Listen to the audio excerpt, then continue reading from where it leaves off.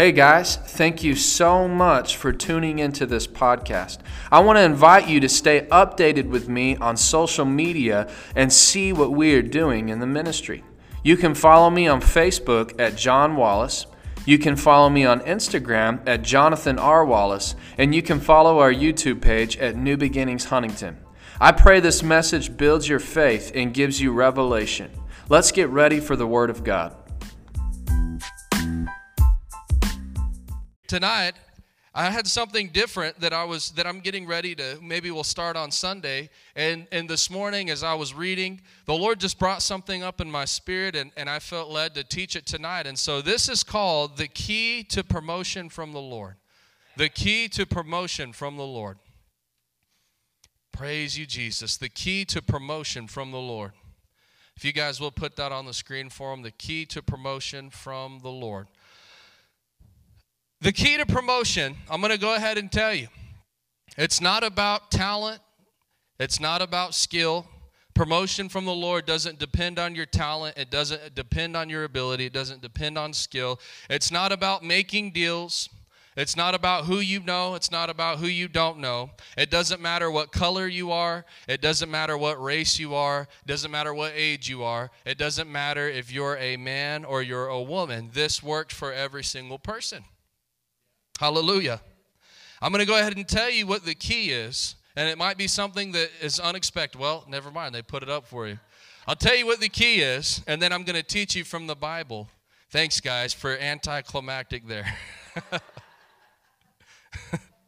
The key to promotion is this. It's probably not what you expected, because when you hear sermons like this, the key to promotion, man, you're thinking, I don't know, business, XYZ. Maybe your mind, if your mind's like mine, went in a completely different direction when you heard that title, and this is very unexpected.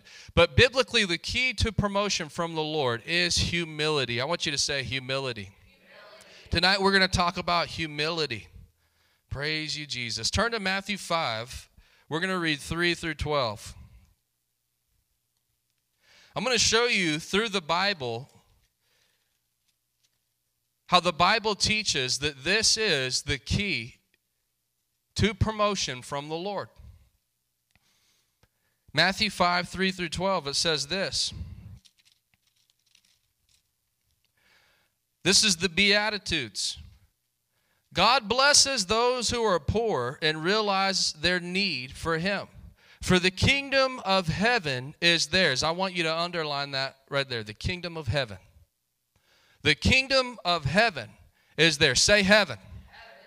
So God blesses those who are poor and realizes their need for Him. Basically, this is the same thing that Jesus said. He said, I didn't come for the healthy. I came for the sick, because the healthy don't need a doctor, a sick do. Jesus said, I did not come to call the righteous, but those that know that they're sinners in need of repentance. This is exactly what it's talking about. It's not talking about impoverished, poor. If you're poor, you're more blessed. No, it's actually talking about this. You understand that you have a need for God. Amen. And it says, what will happen to those? What will God give those that understand that they have this need for Him? They will inherit the kingdom of heaven. That's their possession, the kingdom of heaven. Keep reading verse 4.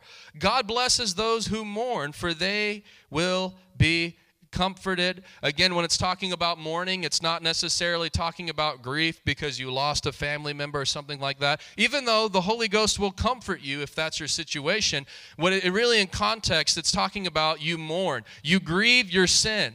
You see that you've done things that God deems unrighteous and unholy, and it brings grief to you, and you have a heart of repentance to be made right with God. That's what it's talking about here.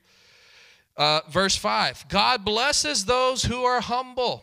If you have a highlighter, highlight, circle, underline, do whatever you got to do to make this verse stick out. This is a key to life right here. God blesses those who are humble. Say humble.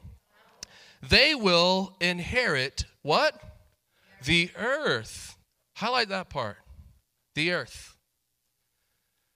So it just said that God blesses the poor, they'll inherit heaven, the kingdom of heaven. But now God blesses those who are humble, and their possession shall be the earth. Let's keep reading. God blesses those who hunger and thirst for justice. Another translation says righteousness. Again, it's all in this context of I know that I need to be made right with God. It says, for they shall be satisfied. God blesses those who are merciful, for they shall be shown mercy. God blesses those whose hearts are pure, for they shall see God. God blesses those who work for peace, for they shall be called children of God. Y'all, we could just literally teach sermons over each and every one of these. But for the sake of tonight, I'm going to keep going because I have some things I want to show you. God blesses those who are persecuted for doing right, for the kingdom of heaven. Say heaven. Here's heaven again. The kingdom of heaven is theirs.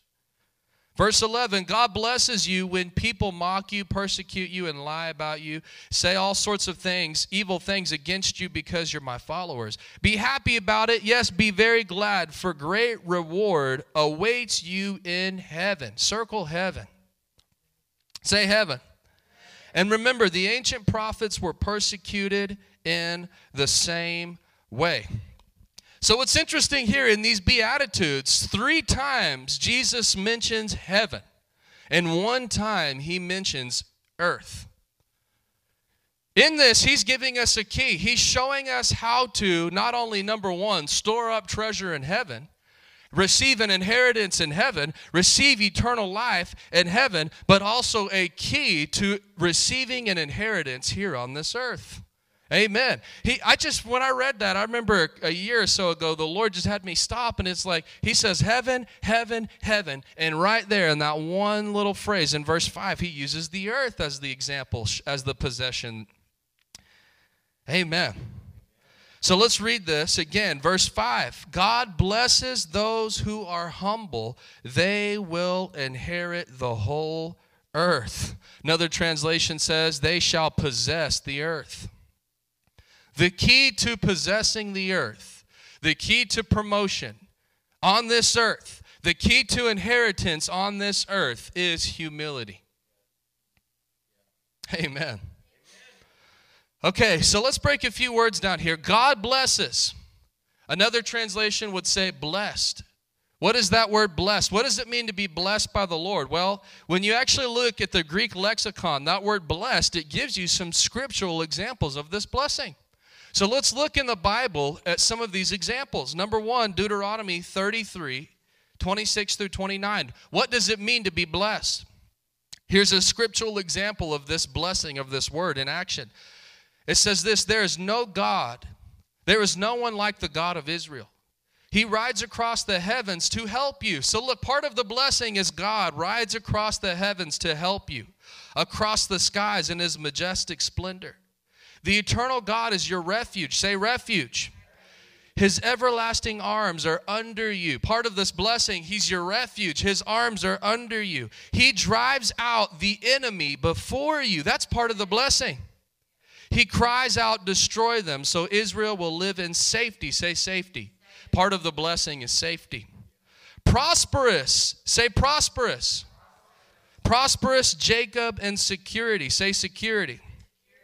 In a land of grain and new wine, while the heavens drop down dew. Let me read that line again. So Israel will live in safety, prosperous Jacob in security, in a land of grain and new wine, while the heavens drop down dew. This is a promised land. It's a part of the blessing is a land that overflows with milk and honey.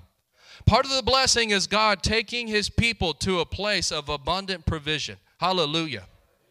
Where it says that he sends rain from his rich treasury in heavens. I talked about this Sunday in the offering, but literally part of the blessing is when God is the source of your increase. God is the source of your promotion. God is the source of your assets multiplying, your wealth multiplying. He sends rain from his treasury in the heavens. That basically means that God puts his hand on your job. He puts his hand on your occupation. He puts his hand on your life, and he causes it to multiply. That's a part of the blessing. How blessed, say blessed, are you, Israel? Who else is like you, a people saved by the Lord? He is your protecting shield. Look at this again, part of the blessing, protection. He's your protecting shield and your triumphant sword. Your enemies will cringe before you, and you will stomp on their backs. So when it says God blesses, this is what it means to be blessed. Hallelujah. Man, y'all missed a really good place to shout right there. That's great. Another scriptural example, when you look at the Greek lexicon for the word blessed, one of my favorite verses. Who knows what it is? Psalms 1 through 3. This is the lexicon's example of blessed. Blessed, say blessed, is the man who walks not in the counsel of the ungodly, nor stands in the path of sinners, nor sits in the seat of the scornful, but he delights in the law of the Lord, and in his law meditates on it day and night. He shall be a tree planted along the rivers of water, that bears fruit in its season, whose leaves never wither, and whatever he does shall prosper. Hallelujah. Say prosperity every season. So God blesses the humble. What does that mean? He prospers you every season like a tree planted along the riverbank, bearing fruit all the time.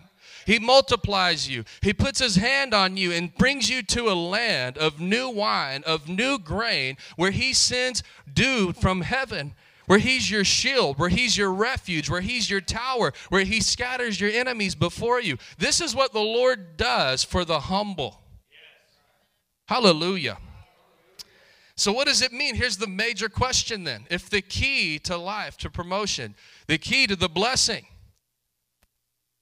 is one of the keys, I should say, all the beatitude. He said, blessed are those that are poor in spirit. Blessed are the peacemakers. Blessed are the humble. It's the same word used every time. That means that if I'll acquire those attributes, then the blessing of the Lord will be upon my life. Hallelujah. People say, well, I don't feel like the blessing of the Lord is really active in my life. Well, do you have those attributes? Amen. And so, what does it really mean to be humble? Bless. God blesses those who are humble. I want you to say the word meek. In the New King James, it doesn't say God blesses those who are humble. It says God blesses those who are meek. What does meek mean? I'm going to show you a long definition, but this is so good here. Meekness means mildness of disposition, gentleness of spirit, meekness. That's okay. But under this definition, it actually gives us a really solid understanding. If you look this word up in the lexicon, this Greek word here, and this is what it means. I believe we'll have it for you. Meekness towards God is that disposition of spirit in which we accept his dealings with us as good, and therefore without disputing or resisting. Think about that. To be meek means I accept God's dealing with me as good. Praise the Lord. Without resisting, without disputing. In the Old Testament, the meek are those who wholly rely on God, rather than their own strength to defend against injustice. Say injustice. That basically means in the Old Testament, if you were meek, it meant that when you were wronged, you didn't take action into your own hand. You relied on God to be the judge of that circumstance.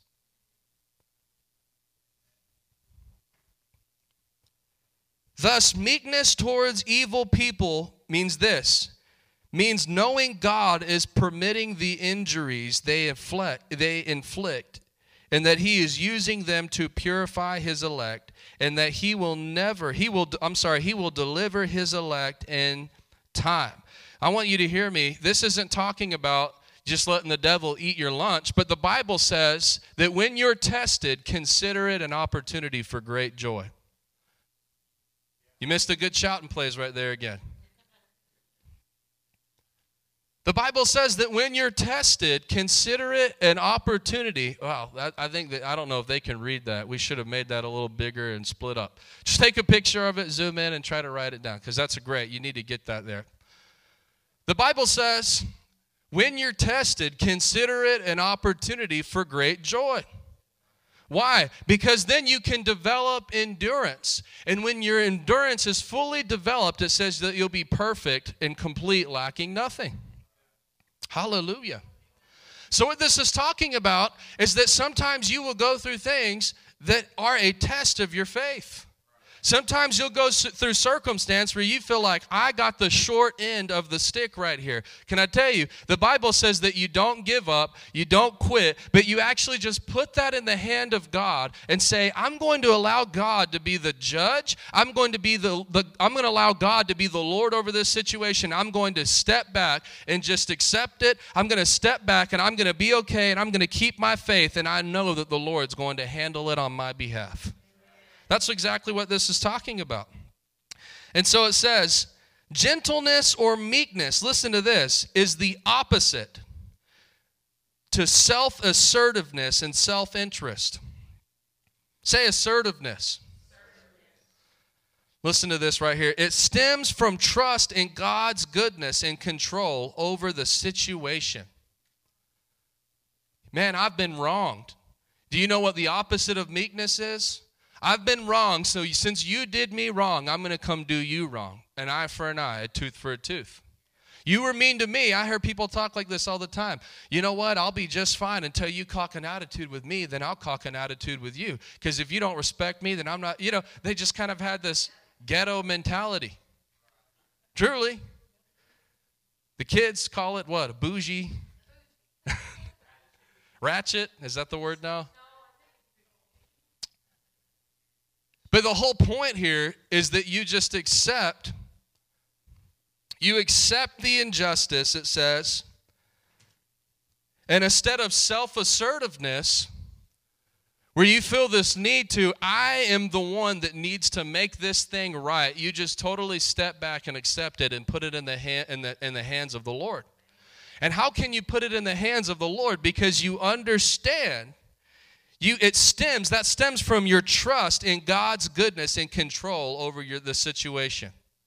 I'll give you some illustration to help this make more sense. A gentle person is not occupied with self at all. This is a work of the Holy Spirit, not of human will.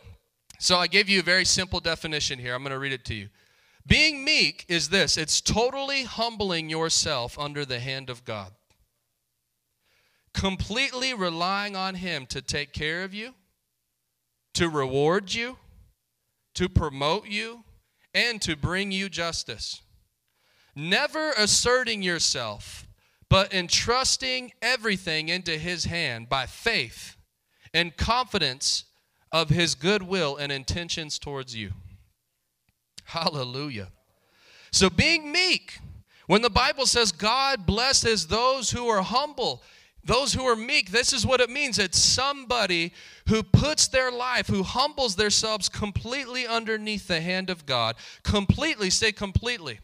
I completely rely on Him to take care of me, to reward me, to promote me. I don't have to go and put other people down at my job to make them look less so that I can look greater, so that I can get ahead. My promotion is 100% in the hand of the Lord.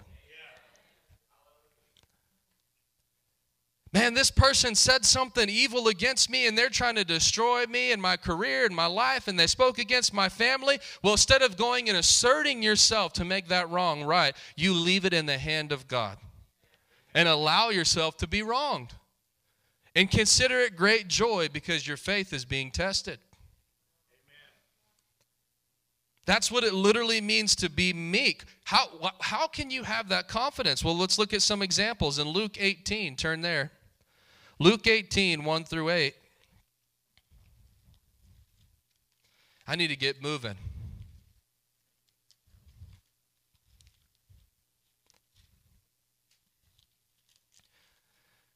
Give you some examples here. Luke 18, 1 through 8. This is the parable of the persistent widow. One day, Jesus told His disciples a story to show that they should always pray and never give up. There was a judge in a certain city, he said, who has neither feared God nor cared about people. Well, let me just debunk something. People use this parable and think that it's an illustration of God. Is that an illustration of God? Does He not care about people? No. Say no. So the judge is not an image of God, okay? It says, a widow of that city came to him repeatedly saying, give me justice in this dispute with my enemy. The judge ignored her for a while, but finally he said to himself, I don't fear God or care about people, but this woman is driving me crazy. I'm going to see that she gets justice because she is wearing me out with her constant requests. Then the Lord said, learn a lesson from this unjust judge. Wow, okay.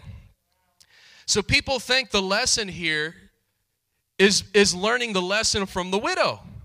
That just constantly, people say, see, you just have to keep bugging God with stuff, and then finally he'll say yes. No, if that's what Jesus meant, he would have said, learn the lesson from the widow. That's not what he said. Learn this lesson from the judge. Even though he rendered a just decision in the end. It says, so don't you think God will surely give justice to his chosen people who cry out to him day and night? Will he keep putting them off? I tell you, he will grant justice to them quickly. Say quickly. So basically, here's the whole point in what Jesus is saying. He's telling this story saying this woman comes to this judge. The judge doesn't care about her. The judge doesn't fear God. But she just constantly keeps pestering him until finally he does what she needs.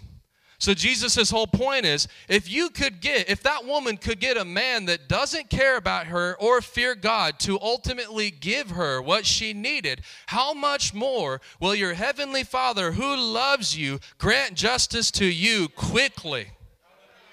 That's what he's actually teaching here. So that's the intentions that we have, that God's will towards me, his will is to give me life and life abundantly.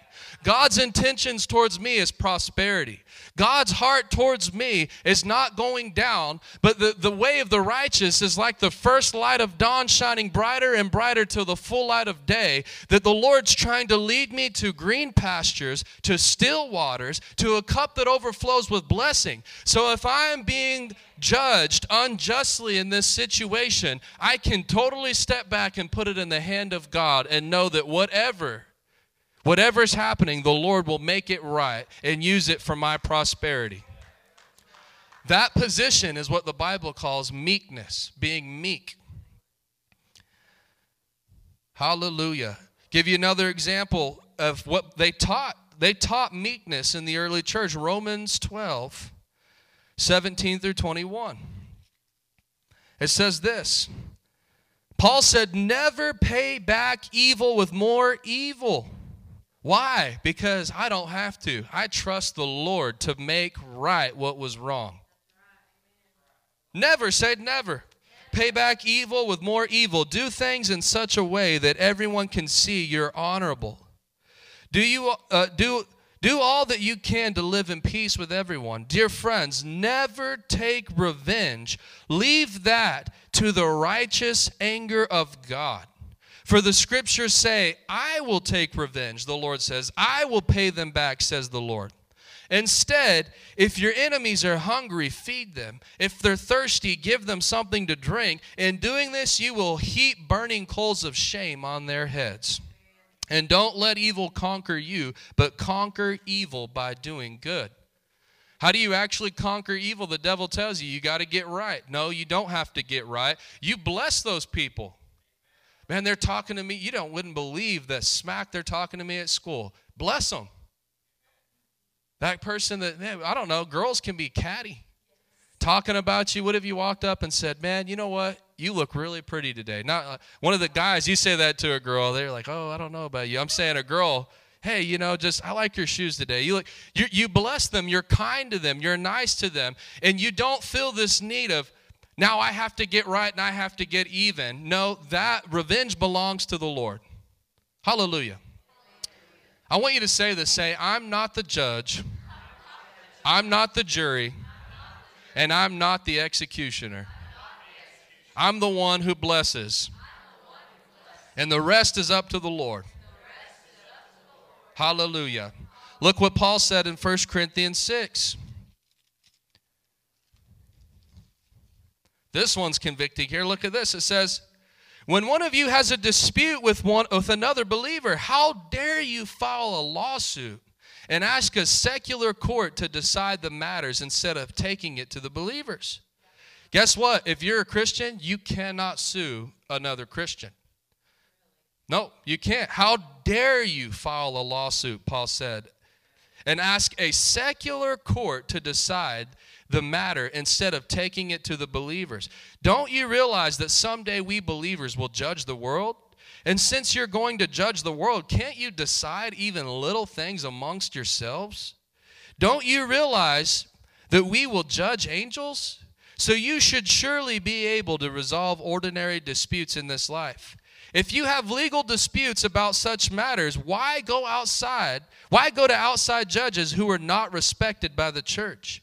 I am saying this to shame you. Isn't there anyone in the church who is wise enough to decide these issues? But instead, one believer sues another right in front of unbelievers.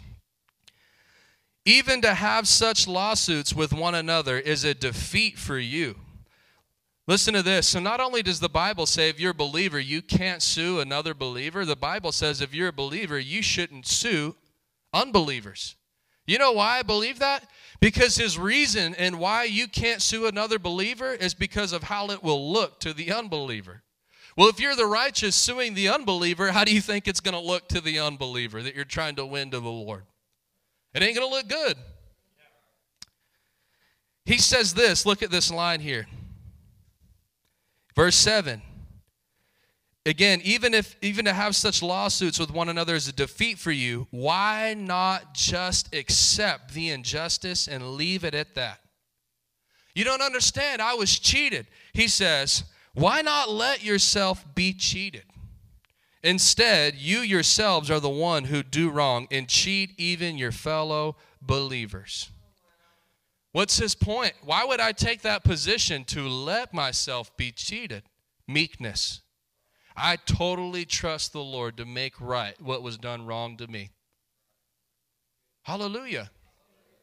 What did God say would happen to this person? You would be blessed if you're meek.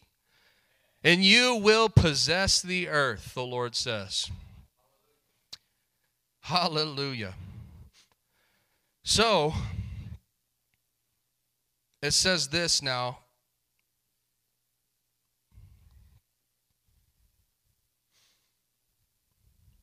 First Peter 2, 21 through 23. Last example, I'll give you this. It says, for God called you to do good, even if it means suffering, just as Christ suffered for you.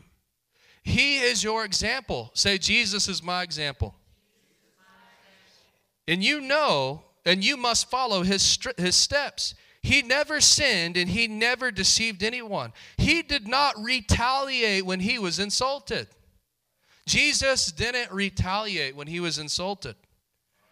It says, nor threaten revenge when he suffered. He left his case in the hands of God, who always judges fairly. You know, the Bible says that Jesus was meek. People think meekness means that you're just this quiet, scared of your own shadow. No, that's not what meekness means. Meekness is not weakness. It's different. They're different words. They're not even spelt the same. Meekness means I totally, completely put my life, my promotion, my blessing, justice, every situation in the hand of God, and believe and trust in the Lord to make right everything that was wronged. Thank you, Jesus. You know what a really meek person will do? There's a promotion that's up for work. Instead of asserting yourself and dominating, and I'm not saying you don't believe, you don't confess, you don't do all those things. You do. The Bible tells us to. But a truly meek person will say this, Lord, after I've stood in faith, if somebody else gets that promotion, I'm going to trust you then. I'm just going to believe that maybe I wasn't deserving of it. Instead of asserting myself, I totally put my life in your hand, and if it didn't happen, it's for a reason. Hallelujah. But again, I'm not talking like you just live with the cards that are always dealt with you, because the devil will put things in your path that you have to know. Here's the point. You have to know when to command authority, and you also have to know and be able to discern and be meek before the Lord and trust the situation into his hand. Hallelujah. So, what's the result of being meek? You will inherit the earth, the Bible says. Matthew 5:5, God blesses those who are humble or meek. They will inherit the earth. What does it mean? What is it talking about, inherit the earth? Well, let's break another word down. Inherit. Say inherit. What does it mean to inherit? This Greek word means to receive an inheritance, to be an heir, to receive the portion assigned to one, to receive an allotted portion, to receive a possession, to become a partaker of, to obtain. Guys, there should be a word in that definition that sticks out to you. What's the word? Receive. Say receive. Say receive. What does it mean to inherit? Essentially, it means to receive from the Lord. Blessed are those who are meek, for they shall receive of me, says the Lord. Where shall they receive of you? In heaven? Nope. He says on the earth. The word earth, if you look at that Greek word, it literally means what you think. Physical earth, not the new heaven. It literally means land. Say land. Opposed to the sea and water. I'm going to go so far by faith to say this, that if you're meek and humble, God will give you land. Hallelujah. You'll possess the earth. The key to becoming a person of influence in a community, the key to becoming a person that God uses to possess the land, to occupy the land, is meekness before the Lord. I don't have to assert myself. I trust the Lord to take me there. Praise God. Anytime that we start asserting ourselves, we're stepped out of meekness. Look at this here. Meekness is a fruit of the Holy Ghost. Galatians 5:22-23. This is the fruit of the Spirit. The Holy Spirit produces this kind of fruit in our lives: love, joy, peace, patience, kindness, goodness, faithfulness, gentleness, self-control. There is no law against these things. If you read it in the King James, verse 23, it says meekness. Say meekness. Instead of gentleness, it says meekness. Temperance, against such there is no law. Say meekness. Well, let's go ahead and answer this question then. Is prosperity for everyone? Well, according to just this teaching right now, is prosperity for everyone? Well, if the Holy Ghost produces meekness, and meekness causes the Lord to give you possession of the earth, then yes, prosperity is for every believer that has the Holy Ghost. You missed a good place to really shout hallelujah. Here's the summary. When you humble yourself to the Lord like this in all matters of life, Jesus said God would promote us and give us possession of the earth. Thank you, Jesus. Let's keep reading now. Matthew 23. Turn your Bibles. Matthew 23.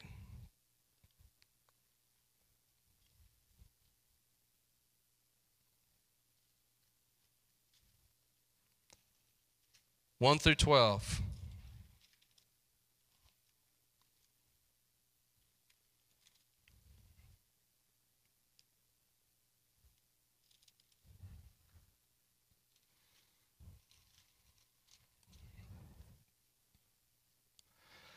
So, 1 through 12, let's begin to read. Jesus said to the crowds and to his disciples, the teachers of religious law and the Pharisees are the official interpreters of the law of Moses. So practice and obey whatever they tell you, but don't follow their example. For they don't practice what they teach. They crush people with unbearable religious demands, and they never lift a finger to ease the burden. Everything they do is for show. On their arms, they wear extra wide prayer boxes with scripture verses inside. It says they wear robes with extra long tassels. Basically, what you're going to see here is Jesus is saying the Pharisees, they make a show of themselves. They wear these big old prayer boxes and these long robes to go out in front of everybody and say, look how holy I am and how righteous and amazing. Okay? So it says this, they love to sit at the head table at banquets and in the seats of honor in the synagogues. They love to receive respectful greetings as they walk in the marketplaces and to be called rabbi or teacher. Look what Jesus says, though. He says that's what the Pharisees do, but verse 8, don't let anyone call you rabbi, for you have only one teacher, and all of you are equal as brothers and sisters. I hope other ministers would watch this back on this live stream and hear that. All of you are equal. Equal. Well, I'm the man of God. Well, I'm the woman of God. Well, I'm the prophet of the Lord. No, Jesus actually said you should not. If people honor you, that's one thing, but no person should assume that place themselves. I mean, guys, I'm telling you, Lord, I don't even know if I should tell the story because I'm genuinely not even upset about it. I just think it's funny. But when I was in college, I was at a young adults gathering, first time I'd ever went. And went to this church. They were having this we're going to start our young adults ministry off this year. We're going to meet at this pizza place, right? So let's go, all these college kids, meet us at this pizza place. We'll hang out, get to know one another. So I go, first time I've ever been there. My best friend in college, his name was Brian.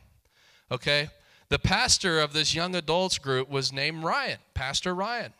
And so I show up, and my friend, he's standing across this pizza place. It's loud. There's all these people, and I'm trying to get my friend's attention. His name was Brian, and I say, hey, Brian. And the guy walks up to me and goes, it's Pastor Ryan to you. And I was like, okay, number one, great. That's great to know. Nice to meet you, Pastor Ryan. Number two, I said Brian, not Ryan. So, anyways, but that's kind of the whole point, is this self-asserted, self-exaltation, self-importance. Jesus said, don't even let anybody call you teacher. Well, does that mean that nobody should be a teacher? No, we know that teachers are one of the fivefold gifts given to the body of Christ. But what's the whole point? Don't assert yourself over people in that way. You're going to see in just a moment this humility Jesus is talking about. You need to realize this, and we've been preaching the fire out of this when it comes to the gifts and calling of God, where everybody's equal. I want you to hear me. The person that you look up to, the minister, some of you veteran Christians that you look up to the most on this earth, you're equal with that person. Hallelujah. Don't address anyone here on this earth as Father, for the only God in heaven is your Father. What's he talking about? You just hear we used to have the weirdest conversations with people in Dallas. My wife can tell you. There's one time, bless her heart, this girl came up to my wife. She was the same age as my wife, and she was took her out. My wife thought, man, we're just two girls that love the Lord. We're going out to fellowship. This will be a great time. At the end of the night, she sits my wife down and says, I would like to be your spiritual mother. My wife was like, number one, we're the same age. You're not even old enough to be my physical mother, But I mean, there's really, I guess I'm teaching this to you because there's really kind of a weird thing that's happening in this day and age. Well, that's my spirit. I'm their spiritual father and weird stuff like that. I'm not talking you don't spiritually father people, you don't teach people, you don't act in those roles, but you never assert yourself over people and become self-important. Jesus said you only have one Father. In fact, what we should do is actually help people, teach people, yes, father people, but ultimately don't point them to you, point them to the Father. Man, you're looking at me as the Father, but if I'm actually really fathering you, I'll teach you how to look to the Father as the Father. Hallelujah. You're looking to me as your teacher, which is great. I'll teach you, but I should really, if I'm teaching you right, I should be pointing you to the teacher, who is Jesus, who is the Holy Ghost. Don't let anyone call you teacher, for you have only one teacher, the Messiah. The greatest among you must be a servant, but those who exalt themselves will be humbled, and those who humble themselves will be exalted. Okay, so let me break a few words here. A few words down. Matthew 23:11, let's break this down first. He says, but he who is greatest among you shall be your servant. Okay, greatest, Jesus said greater. Say greater. Or greatest. That word literally means exactly what you think. It means greater, it means larger, it means stronger, it means elder. The greatest one amongst you, the truly great one. Because think in this context, he said there's all these people that are trying to claim father, trying to claim teacher, trying to claim leader, trying to claim all this stuff over you, but the one that's truly great is the servant amongst you. What is the word servant? It's the Greek word diakonos.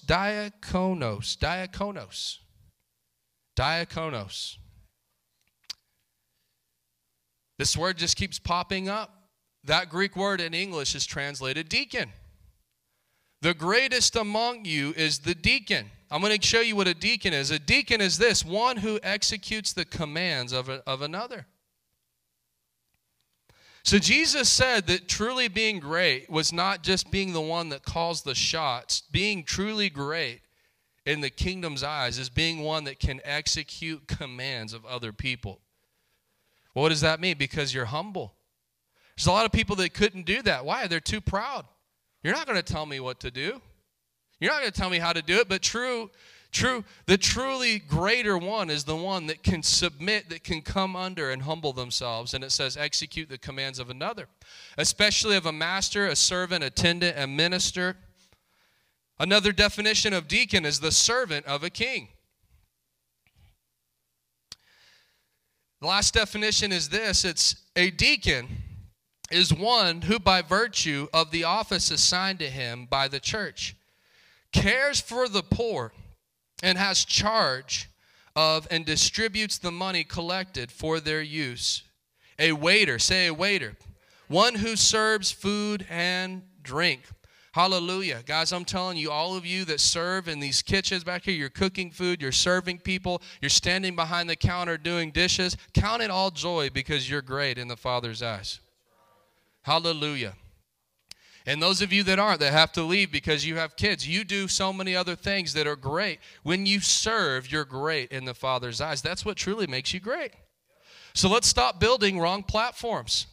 You know, I actually saw this quote, and it's so true. It says, we worship people that portray a war hero who are a Nobel Prize winner. What does that mean? We worship actors, we worship actresses, we worship and idolize these people that just simply pretend to be other people, but yet we don't know the names of the true war heroes. We don't know the names of the Nobel Prize winners. We don't know the names of those that are truly great. And we do the same thing in the kingdom. We build platforms and we create celebrities and different people that we idolize, and then you begin to think because you're just serving, well, I'm not as great as her, I'm not as great as him, but in the Father's eyes, the one that serves is greater. Hallelujah. Thank you, Jesus. So really the definition of a deacon is one who undertakes all secular and practical issues for the ministry of the word to go forth. So if you remember, I taught you that in a church there was two appointings. There was bishops and deacons. Bishops were what I am. I've been appointed by God to preach and teach the word of God. That's what I devote my time and attention to.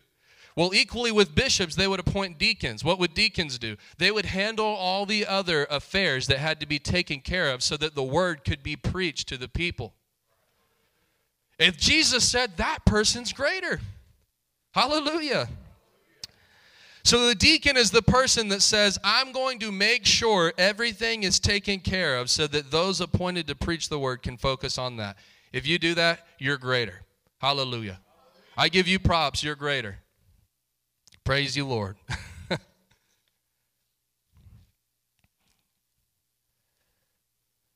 Look at verse 12, Matthew 23:12. It says, and whoever exalts himself will be humbled, and he who humbles himself will be exalted. I want to read this to you in the King James. And whosoever shall exalt, say exalt, himself shall be I like the King James because it doesn't use the word humble. It uses another word, abased.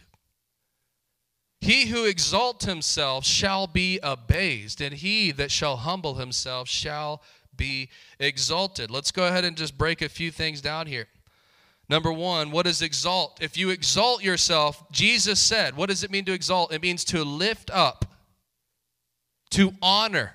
So those who lift themselves up, those that honor themselves, it literally means to assert yourself. Those who assert themselves as teacher, as father, as master.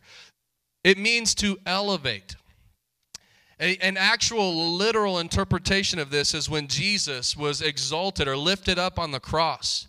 Jesus was actually put on a beam that lifted him up above the earth. He was hanging on a cross. His feet were off the ground. That's what it means to be exalted. And that's what it's talking about metaphorically. You lift yourself up before men.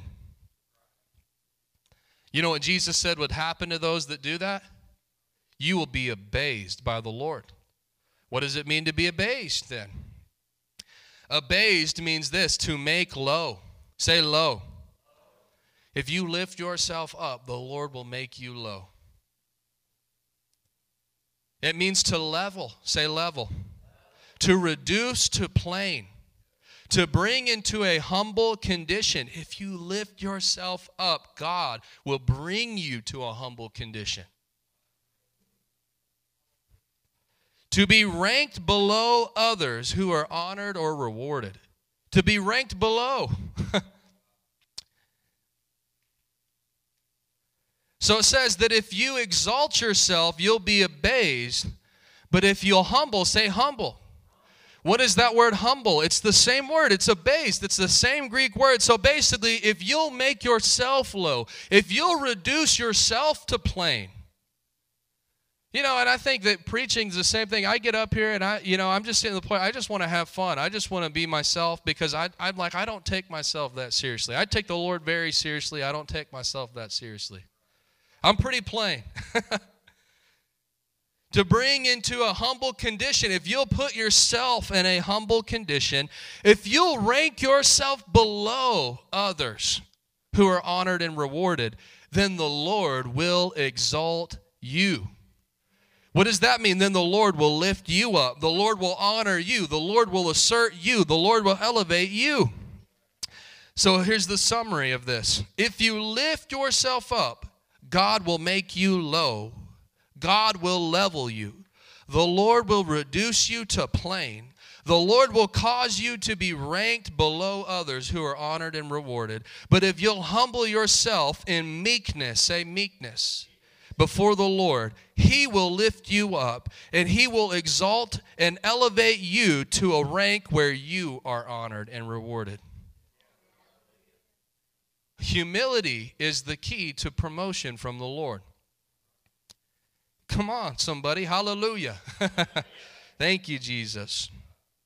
Examples of this in the Scripture. It says this in Psalms 138:6. Though the Lord is great, He cares for the humble, but He keeps His distance from the proud. Well, Lord, I do not want to be a person that you keep your distance from. He keeps His distance from the proud. If we're proud, God keeps His distance from us. Proverbs 3:34, the Lord mocks the mockers, but is gracious or gives grace to the humble. You're a mocker, the Lord will mock you. Proverbs 29:23, pride ends. Say pride. What is pride? Exalting yourself, honoring yourself, self-asserting, elevating yourself. Pride ends in humiliation, but with humility brings honor. Humility brings honor. Turn to James 4:6-7. Almost done here tonight. Y'all enjoying this? Hallelujah. James 4:6-7. It says this.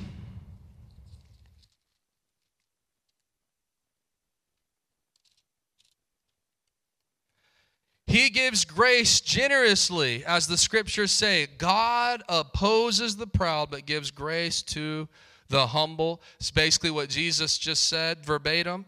Verse 7, so humble yourself before God. Resist the devil, and he will flee from you. Jesus said, those that exalt themselves will be abased, but those who humble themselves will be exalted. But now, James takes it to the next level. Not only will you not be exalted, will you be made low, but it says the Lord opposes the proud.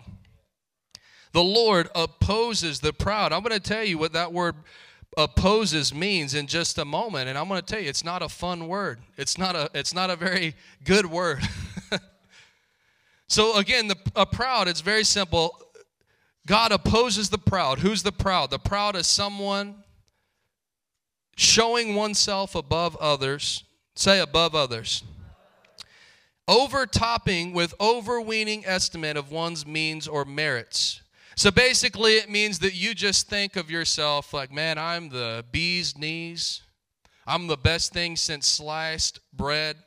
Let me just tell you how my means, how blessed I am, how prosperous, how successful that I am. Let me tell you how good I am. Let me tell you of all the things that I've done. Let me show you this great work and then tell you that if you do what I did because I'm great, then you can get what I got. That's showing a display of your own merits. That's the Bible definition of being proud. It means to be haughty. What does the word haughty mean? Well, I'll give you an example in the Bible, Proverbs 6:17. It says haughty eyes or a proud look. What is a haughty eye? It means the attitude that makes one overestimate oneself and discount others. The Lord hates. I guess it says it in verse 16. The Lord detests. Say the Lord hates. You know, God's a loving God, but there's 7 things it says in Proverbs in this chapter that he hates. He hates. Say he hates. One of them being haughty eyes. What's haughty eyes? Having an attitude that makes you overestimate yourself and discount others. Look how great I am. He hates it. So now say opposes. So the Lord opposes those people that do that. What does it mean to oppose? Guess what it means in the Greek? It means this, to battle against. God fights against the proud. Not only, well, you know, it might be hard and, you know, it won't produce anything good in my life if I act that way. No, literally God goes to war against you. Man, whoo. He fights against the proud. That's what it means to oppose. So it says God opposes the proud, but he gives grace. Say grace. To the humble. Who's the humble? To humble yourself, it just simply means to make low. It means meekness. It's what we already went over, the meekness before God. To make myself low. To count God great. Understand why Paul said, I am what I am by the grace of God. Hallelujah. You start tasting success. Some of you are getting in this blessing of the Lord. Man, I'm telling you, don't get haughty eyes and a proud look. Say, I am what I am by the grace of God. Hallelujah. Lord, if I make $1 million, it's by your grace. And it's because you're great. And I'm very humble, Lord. Hallelujah. And so it says he gives grace to the humble. This is great. This word grace, it actually is the word favor. He gives favor to the humble. Let me just explain something about the favor of God. Well, what is the favor of God? What does it mean when God gives you favor? It's the same word used in Luke 2:40. It says there, the child grew, the child being Jesus, grew up healthy and strong. He was filled with wisdom, and God's favor, say God's favor. God's favor was on him, being Jesus. So basically, what does the favor of God mean? It means a lot of things, but I'll break it down simply. It means grace. It means doors. Say doors. Open doors. Say opportunity. Good fortune. Favor is opportunity. It's doors. It's good fortune. It means this. Things supernaturally go your way. Things are just going my way. Things are working out for me, and it's beyond the natural level. It's supernatural. When God makes something that should have taken 5 years happen in 6 months, promotion, opens up the mail, and there's a $1,000 check. What is that? That's favor from the Lord. Hallelujah. What is it when you walk into a restaurant and someone hands you a wad of cash? That's favor from the Lord. Hallelujah. Things supernaturally go your way. So I'm going to simplify this verse. When it says God opposes the proud, but he gives grace to the humble, it basically means this. When you're proud, God's hand comes on you and pushes you backwards. And when you're humble, God's hand comes on you and pushes you forward. If I'm proud, God's hand comes on me and I'm trying to run and I'm trying to go, and he's not just holding me still, he's actively pushing me backwards. But then when I'm humble, it's this favor, it's this grace where his hand comes behind me and he makes happen what I could never make happen for myself. He makes it happen supernaturally by his favor. Hallelujah. He gives grace to the humble. Last part, and I'm going to close with this tonight. This is 1 Peter 5:5. 1 Peter 5 through 6. We're going to read 5 through 6. Likewise, you younger people, submit yourself to your elders. This word submit, it's going to give us more insight into what it means to be humble. He says this, submit yourself to your elders. Yes, all of you be submissive to one another.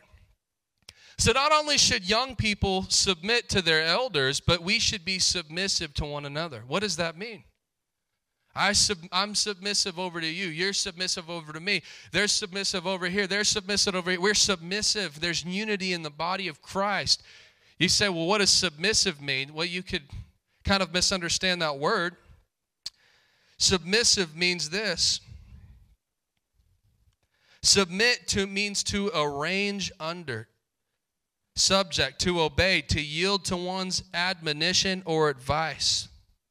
To arrange under. Say to arrange under. So basically, you young people, put yourself under your elders. Christians, put yourself under one another.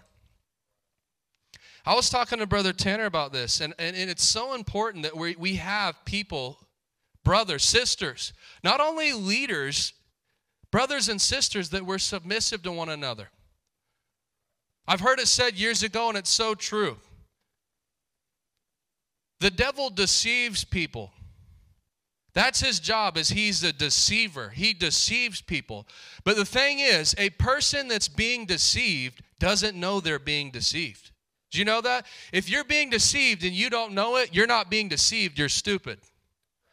I mean, that's what the guy said. He said, if you're being deceived and you know it, then it's not deceit, it's stupidity. Why? Because you know you're being lied to, but yet you still just accept it anyways. A deceived person genuinely doesn't know they're being deceived. So here's my point in this. You have to have people in your life that you trust to see things that you don't see necessarily. You have to have people in your life that have the right to speak into your life and say, you know what, brother? You know what, sister? I see something here. And then, in your flesh, you could say, well, that's offensive to me. Well, I don't like that. That doesn't make me feel good. But yet I have submitted under you as a brother, as a sister, where I actually trust that it's possible that you see something that I don't see in myself. Hallelujah. And then if we do that, then we can make ourselves deceit-proof, where we're not deceived by the devil. Hallelujah. Where you genuinely just sit back and you say, you know what, I have these 3 people in my life that they could say something to me, and even if I at first thought completely disagree, I've made a covenant with them where I will at least for sure go and take what is said to the Lord and truly evaluate, are they seeing something that I don't see? That's what it means to submit to one another. To arrange under, subject, to obey, to yield to one another's admonition and advice. So it says, so humble yourselves under the mighty hand of God, and at the right time he'll lift you up in honor. Hallelujah. Part of that word humble, again, it's all in context, to submit to one another. The New King James says, humble yourself under the mighty hand of God, that he may exalt you in due time. Say humble. What does it mean to humble? Again, it just simply means meekness, to come underneath the hand of God. Remember that definition of meekness?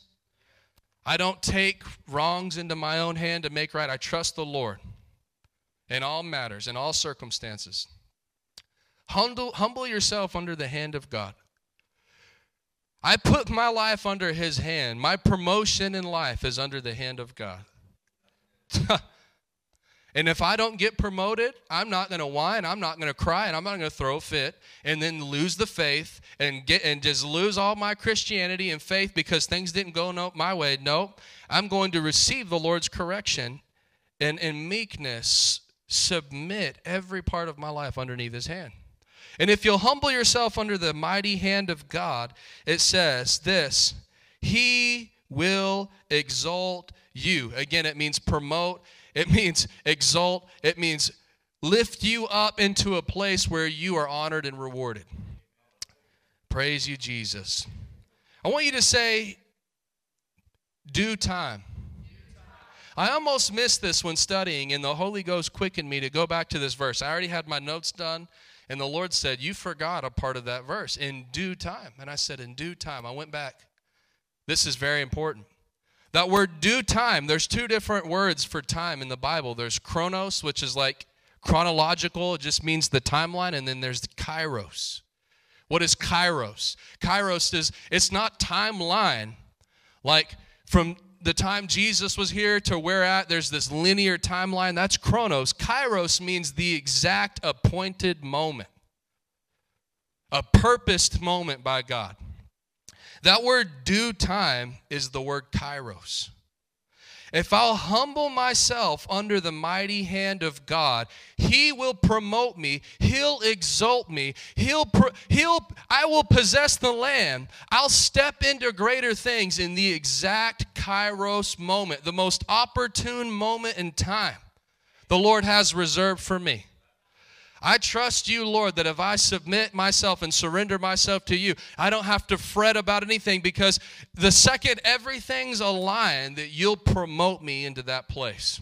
Hallelujah. Man, that's so good. I want you to say open doors. What does this mean? He'll exalt you, this kairos moment. It means open doors. Isaiah 22:22.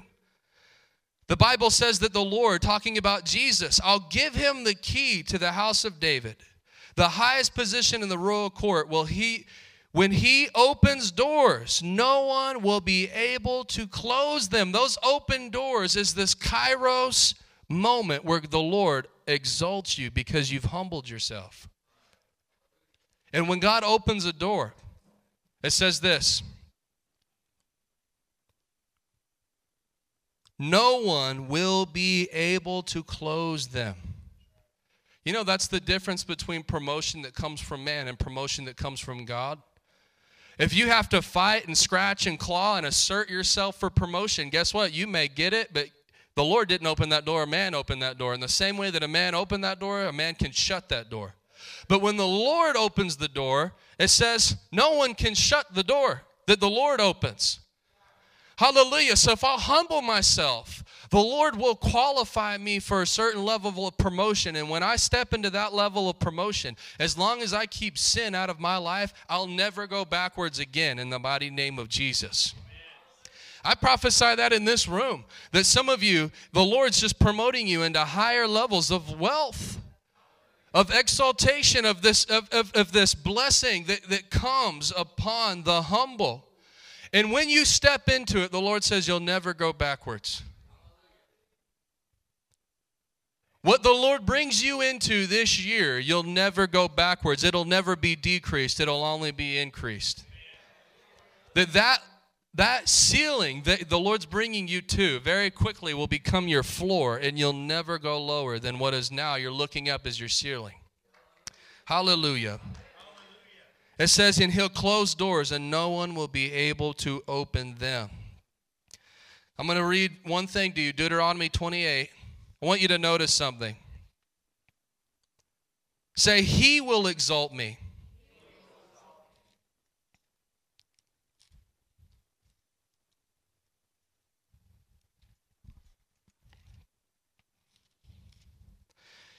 It says this, verse 2 of Deuteronomy 28, you will experience all these blessings if you obey the Lord your God.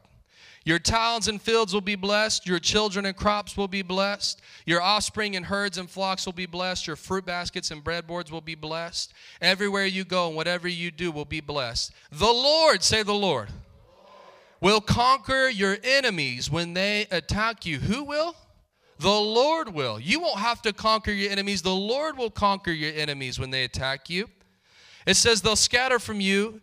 They'll attack you in direction. They'll scatter from you in 7. The Lord, say the Lord, will guarantee a blessing on everything that you do and will fill your storehouses with grain. Say the Lord will fill my storehouses with grain. The Lord will bless you in the land that he is giving you.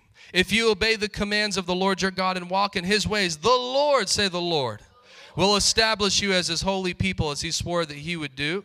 All the nations of the world will see that you're a people claimed by the Lord, and they'll stand in awe of you. The Lord will give you prosperity in the land he swore to your ancestors to give you. The Lord will. What does that look like?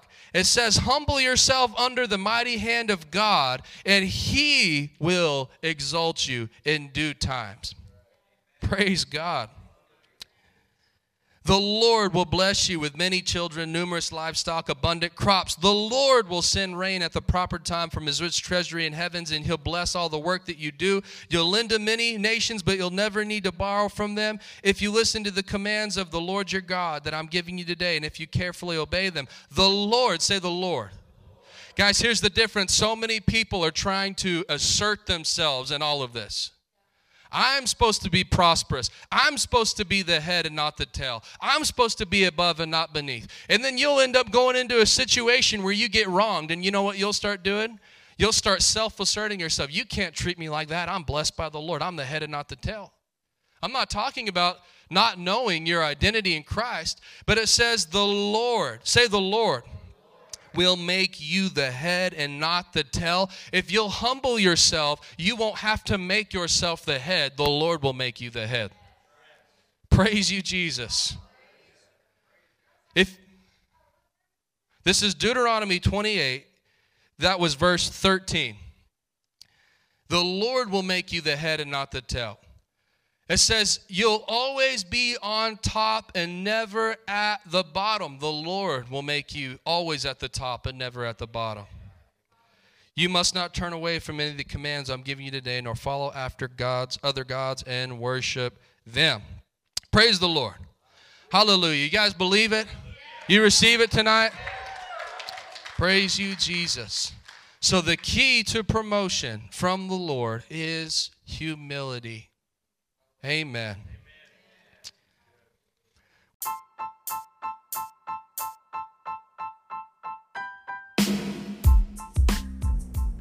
Thank you so much for tuning in with me as I shared the Word of God. If you would like to become more than just a casual listener and want to give to our ministry, you can do so in the following ways. For credit or debit, go to www.nbchuntington.org/donate.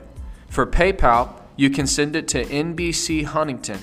For Cash App, use capital NBCHTX20. Thank you so much. I pray God blesses you abundantly. Until next time, this is John Wallace.